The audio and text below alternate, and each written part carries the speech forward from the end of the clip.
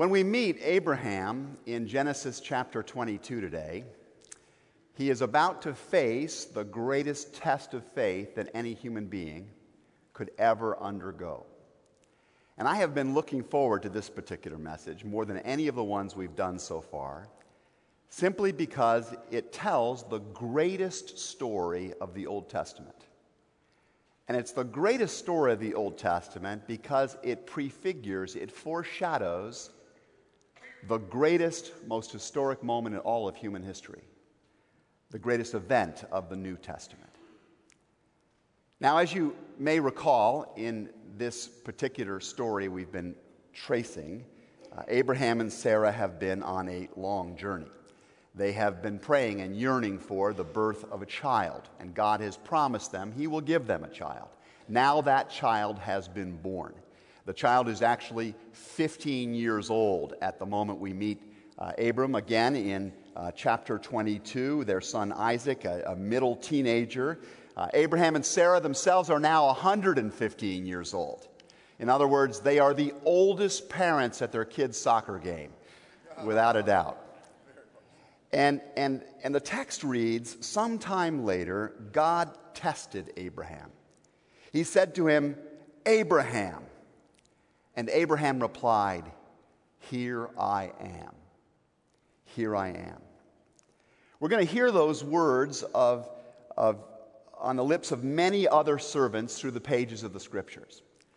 We will actually hear Sarah's son Isaac one day saying those very words himself to God.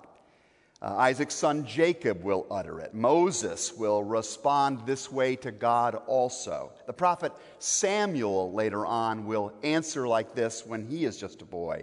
Isaiah will say these words. Later on in the New Testament, some fishermen alongside the lake, the Sea of Galilee, will also respond in effect with these words to an itinerant rabbi who compels their interest and invites them to come follow him. When we read these words, here I am, we're tempted, I think, to think of those times back in homeroom when our teacher called out our name and we said present. But the words themselves actually carry far more import and significance than that kind of mumbled response, yes, I'm here in the room. These words are much more like, in the original Hebrew sense of it, like what a servant would respond when the master called, or what a soldier, a foot soldier, might say in response to the call of the most senior officer they've ever met. In the Hebrew language, here I am is the way of saying, I am yours. Command me as you will. Do with me as you wish, for to you I surrender all. It's a very impressive statement coming from the lips of Abraham, if you think about it in context. Because just about every other time that Abraham has been called by God, it has been to do something really difficult. It has been to leave behind comfort and stability and familiarity, and to go out and take a leap of faith and do something really quite daring. And yet, here again, without knowing all of the fullness of what is yet to come, all of what God has in store for him and for his family, Abraham answers, Here I am, Lord. To you I surrender all. Why does Abraham do that? Why does he do this?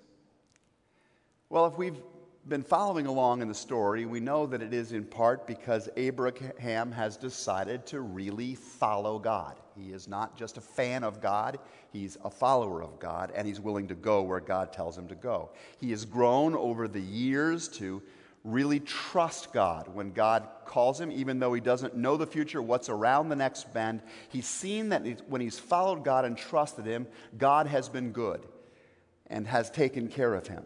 Abraham has learned to prioritize God. As we talked about last week, he has learned to give God the first and the best, and has found that that has worked in his life and brought forth blessings through it. And then comes this call. This is the toughest call. that he's ever heard by a long margin. Biblical scholars point out that up to this place in the storyline, the narrative has been moving along at a pretty brisk clip.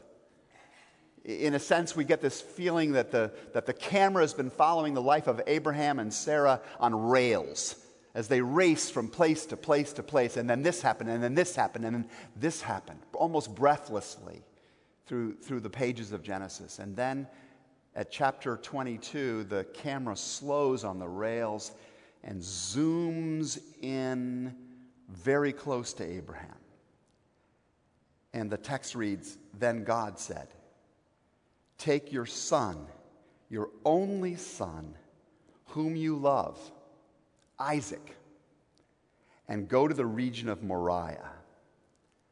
Sacrifice him there as a burnt offering on a mountain I will show you.'" And we're thinking, what? What? Sacrifice your son, your only son, the son whom you love, the son for which you and Sarah have been waiting and journeying and suffering for all of these decades, the son who is the joyful delight, the social security program of your old age, the son for whom you left that comfortable life in Ur and went off on this entire journey. And God is saying, yes, that son, Isaac, surrender him. Surrender him to me. What kind of a God asks something like that? I mean, if that hadn't kicked up for you, you weren't really paying attention to the story. What kind of a God promises this son and then says, once the delivery is there, I want him back? It sounds more like the God of the terrorist than the Abba Father that Jesus teaches us about. So hold on to that question, because it's a very fair question that we'll return to in a moment. But just start thinking about this for yourself. What's your Isaac? What's my Isaac? What is that most precious thing? That top person, that greatest prize, that highest priority in my life other than God? What's my Isaac? And imagine God saying to you, surrender it. Surrender it to me. Sacrifice it to me. Tell me you're not speechless when you really think about that kind of a call. That is exactly what happens in the story here. The camera zooms in on Abraham's slack-jawed face as the voice of God hangs in the air, and Abraham has the wind totally knocked out of him. I mean, he can't say anything. And the camera just, the screen goes dark. And that's the end of the encounter as we hear about it that day. The camera opens up again some hours later, and we're told that early the next morning, Abraham got up, and he loaded his donkey. He took with him 2 servants and his son Isaac. And when he'd cut enough wood for the burnt offering, he set out for the place God had told him about. And on the 3rd day, Abraham looked up. He was traveling up a mountain. And he looked up and saw the place in the distance. Now pay attention to that phrase, on the 3rd day.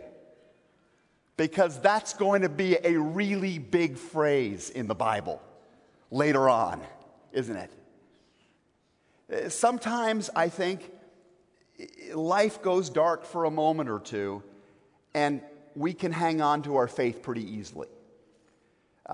The Cubs lose a game, and we think it's going to be okay. You know, another game is coming. It's like this in our own lives. Things are difficult for a brief period, and we still hold on to faith that God is at work for good. But sometimes the darkness lasts for an entire day or even for 2 days, and faith gets a whole lot harder for us. We begin to wonder if God is still there, if we can really count on the things that He's said to us. Some of you have experienced that in your own life. You said, God, I trust you when you first lost your job or when you buried that particular loved one. But now the days are starting to mount up since you first ventured that faith. You trusted God when He told you to stop drinking, or when He told you to leave or to cleave to that particular relationship. But now you're getting really tired of walking. It's been a long journey, and you're starting to flag in your faith. Or you felt God was calling you to make this significant financial investment in His work, or this commitment to volunteering for some important kingdom assignment. And now you're thinking to yourself, where's the fruit from that? What's going on? Why am I not seeing the payoff of this investment I've made? Remember a very important biblical principle here. It's only the beginning of faith when you say yes to God on the first day. It's not fully faith until you're still saying, here I am, I'm surrendering to you on the third day. That's third day faith. On the third day, the Bible says, Abraham said to his servants, stay here with the donkey while I and the boy go over there. We will worship, and then we'll come back to you. Notice that what Abraham is about to do, he describes as an act of what? Worship. He sees this sacrifice that he's trembling, even thinking about making, as an act of worship, of putting God first in his life.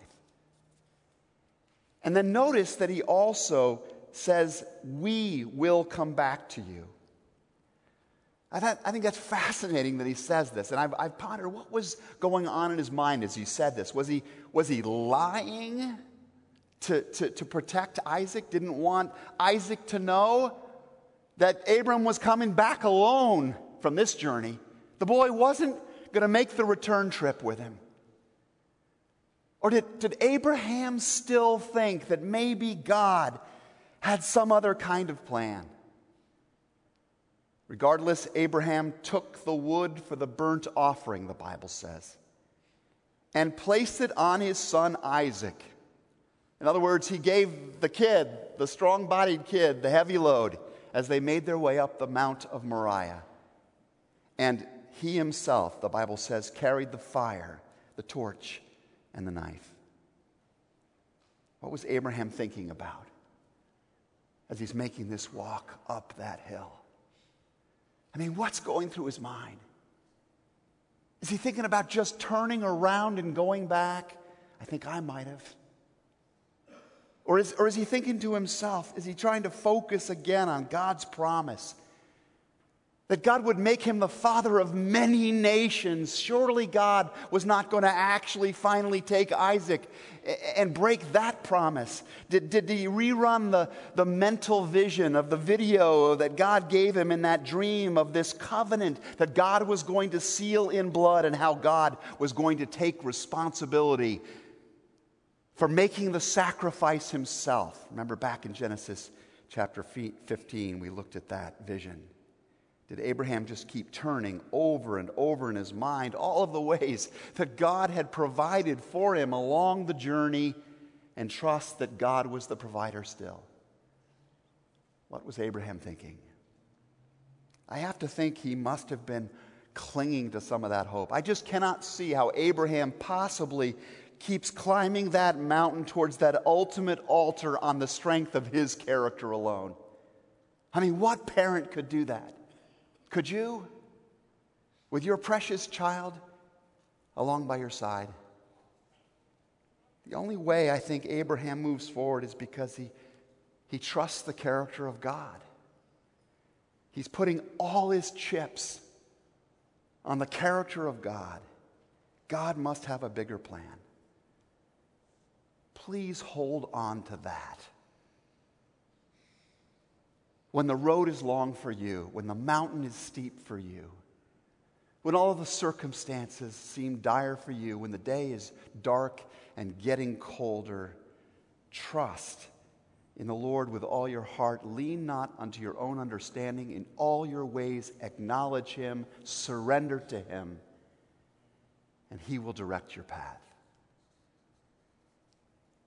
As the two of them went on together, Isaac spoke up and said to his father Abraham, "Father?"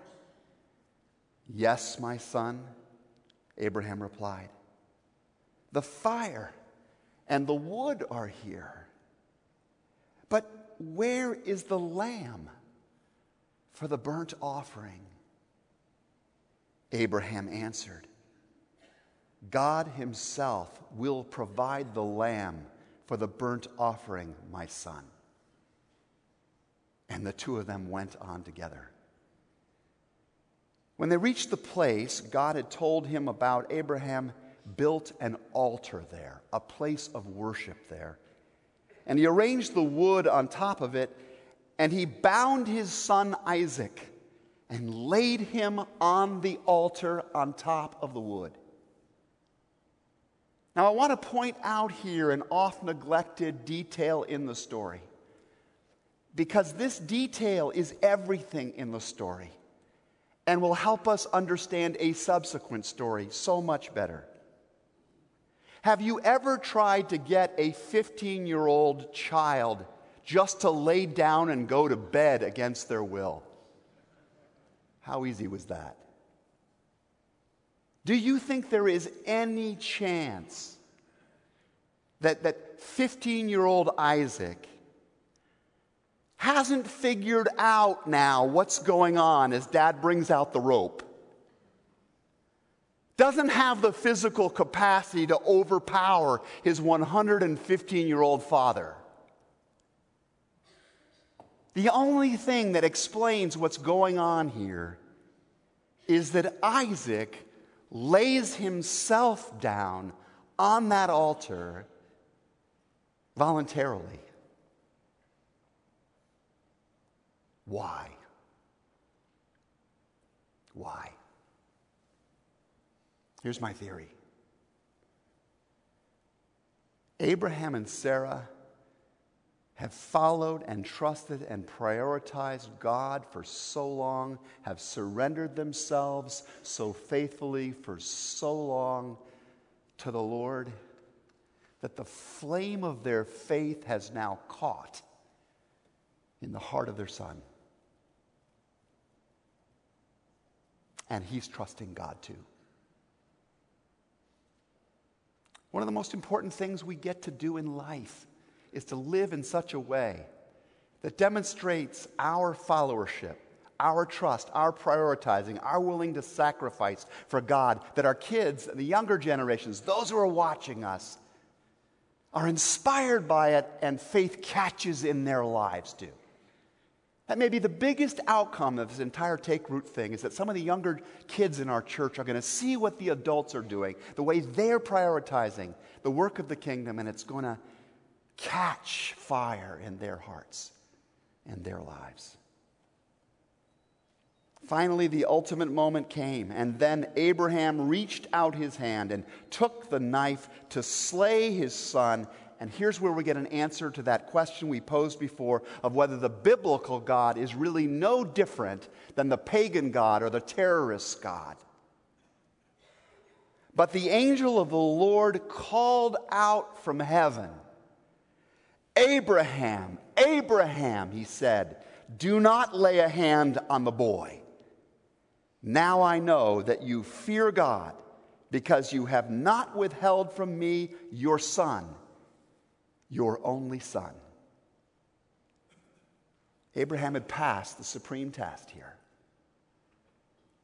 Abraham had shown that there was no mountain he would not climb for God. There was no sacrifice he would not dare to make. He'd proven that his life was a conduit so clean, a river so pure, a tree so healthy that God could pour out infinite blessings across history through his life.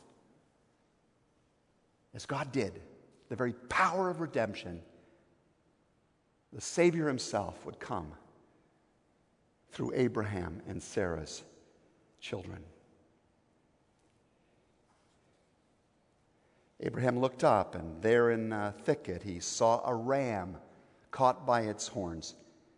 And he went over and took the ram, and he sacrificed it as a burnt offering instead of his son. And so Abraham called that place Jehovah-Jireh in the Hebrew. Jehovah-Jireh, the Lord will provide, is what it means. And to this day it is said, this is Genesis 22 speaking, and to this day, thousands and thousands and thousands of years ago, on the mountain of the Lord, it will be provided.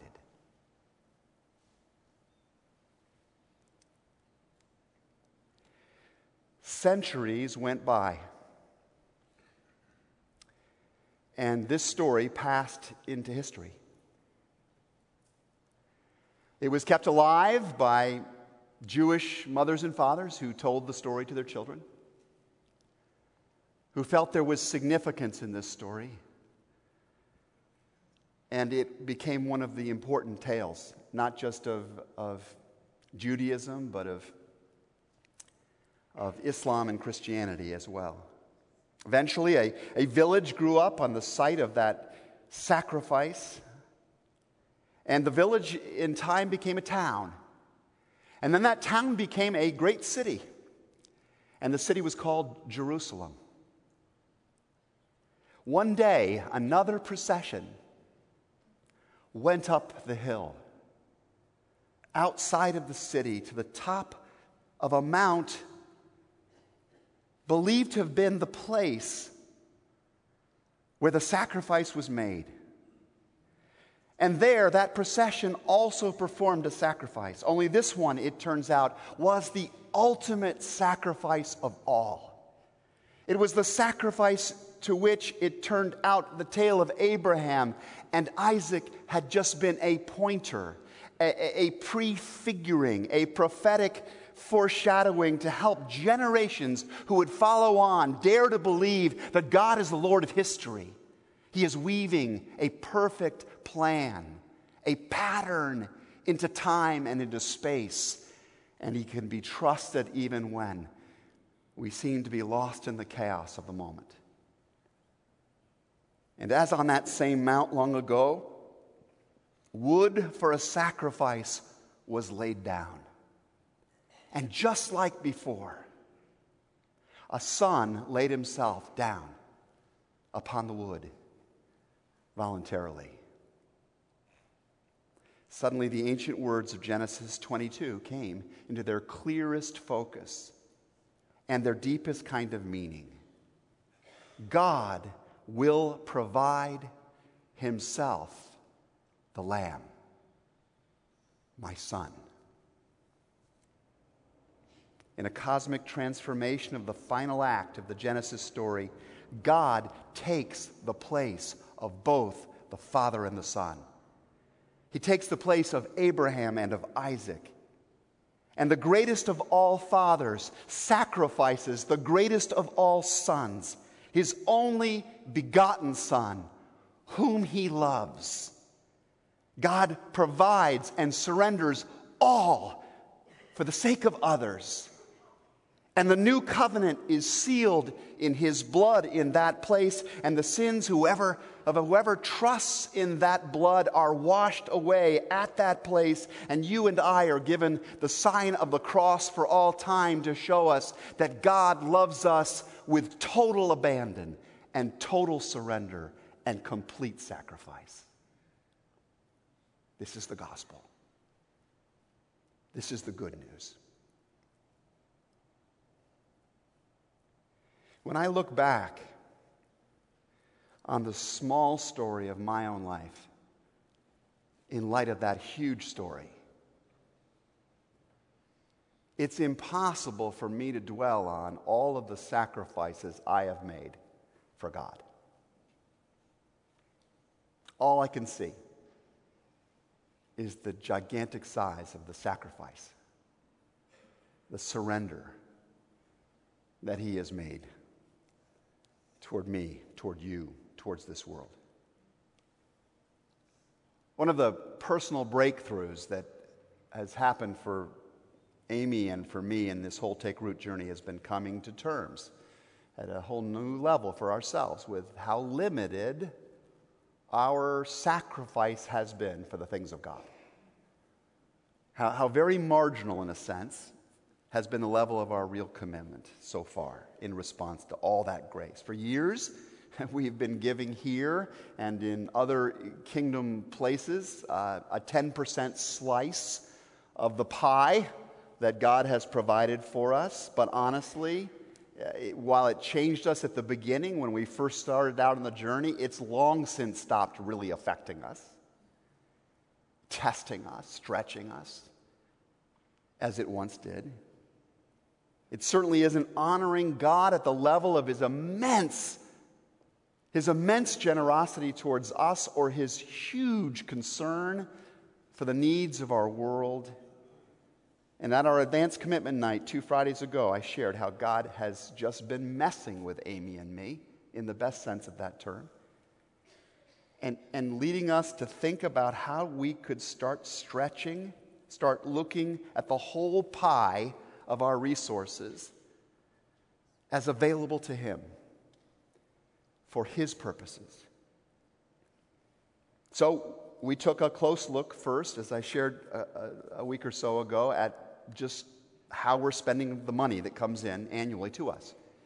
We broke it all down. We used one of those computer programs, and we looked at every single category of our spending. And we were amazed to discover how big some of those slices were. And God convinced us. You know, there's a portion of what we spend on things like travel and entertainment and restaurants and electronics and all kinds of other sorts of things that could be redirected profitably towards the needs of others that God sees, towards the work of this church. And we could suddenly see how, like, literally thousands of dollars could be freed up for better purposes if we made them available to Him. We then took a look beyond our regular income at our stored resources, at what had been piling up in bank accounts and in reserves in various places in our life. And Amy was the one, in this case, she led the way in making the decision. She said, "You know that inheritance I got from my dad's estate?" And I said, "Yeah, you mean the one that we're going to be using for those 2 kids that are going to be in college next year?" And she said, "That one. I think we're supposed to give that to this Take Root initiative and just trust God to provide." And so, all in, over the next 2 years, we're going to be able to make the first 6-figure gift we've ever been able to make to God's work. And it scares us. Honestly, it scares us. This is a big, big leap of faith for us. But it feels to us like a fuller surrender of our lives. It feels like a deeper investment of ourselves in God's purposes, and we're choosing to trust that He is still Jehovah Jireh. He's the God who provides. For a lot of us, giving is like a line item on a spreadsheet. It's one of the things amongst the long list of stuff that we do. But when our lives are truly rooted in Christ, we surrender our full capacity to Him. At least that's what I think the Bible is teaching us. It doesn't mean that we will sell all that we have and give it to the church. As far as I could tell, that was requested once of the rich young ruler in the Scriptures, but doesn't seem to have been asked again and again to others who followed Jesus.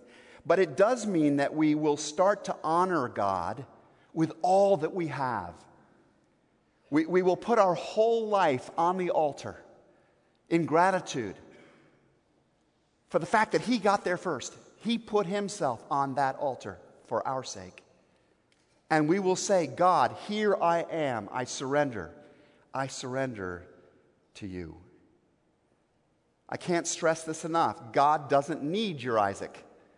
He does not demand your Isaac, but he does ask you to be willing to make everything you are and love and cling to available for his purposes.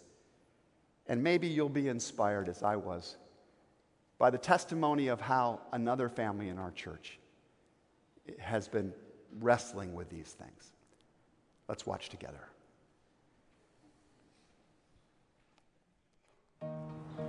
I just walked upstairs, got my money, walked back downstairs, and I'm like, Mom, we're doing it now. He put $100 right in front of me at my computer, and he said, I feel like God really told me to give $100. I was like, wow.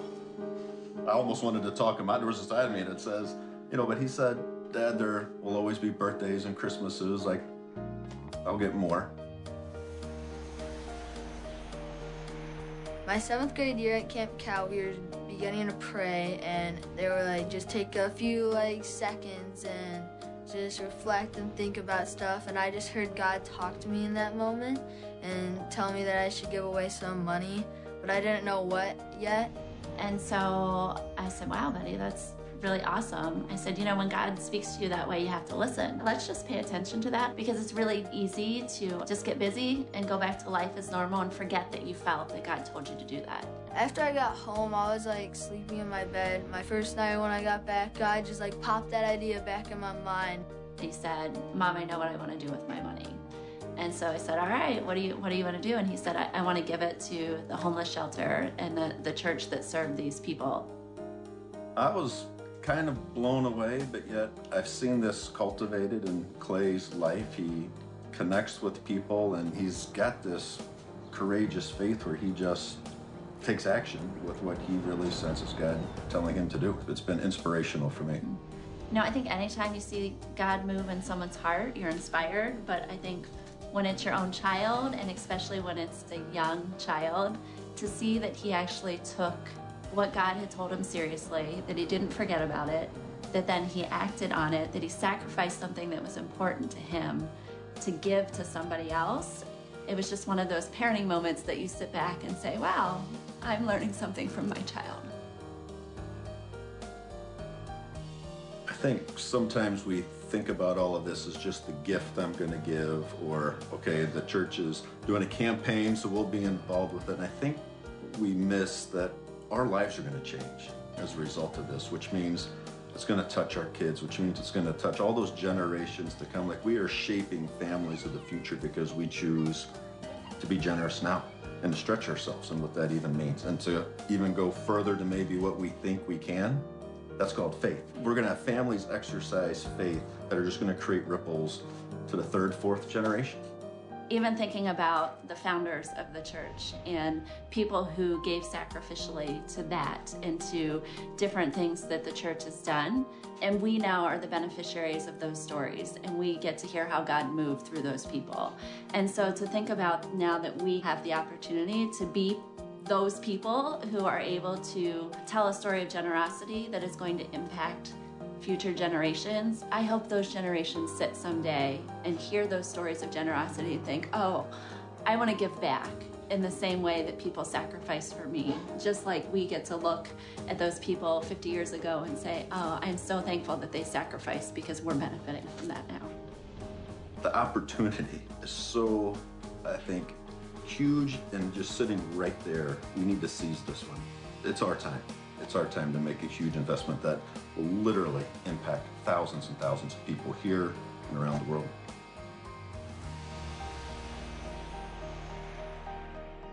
I pray that out of his glorious riches, You being rooted and established in love, may have power together with all the Lord's holy people, to grasp how wide and long and high and deep is the love of Christ.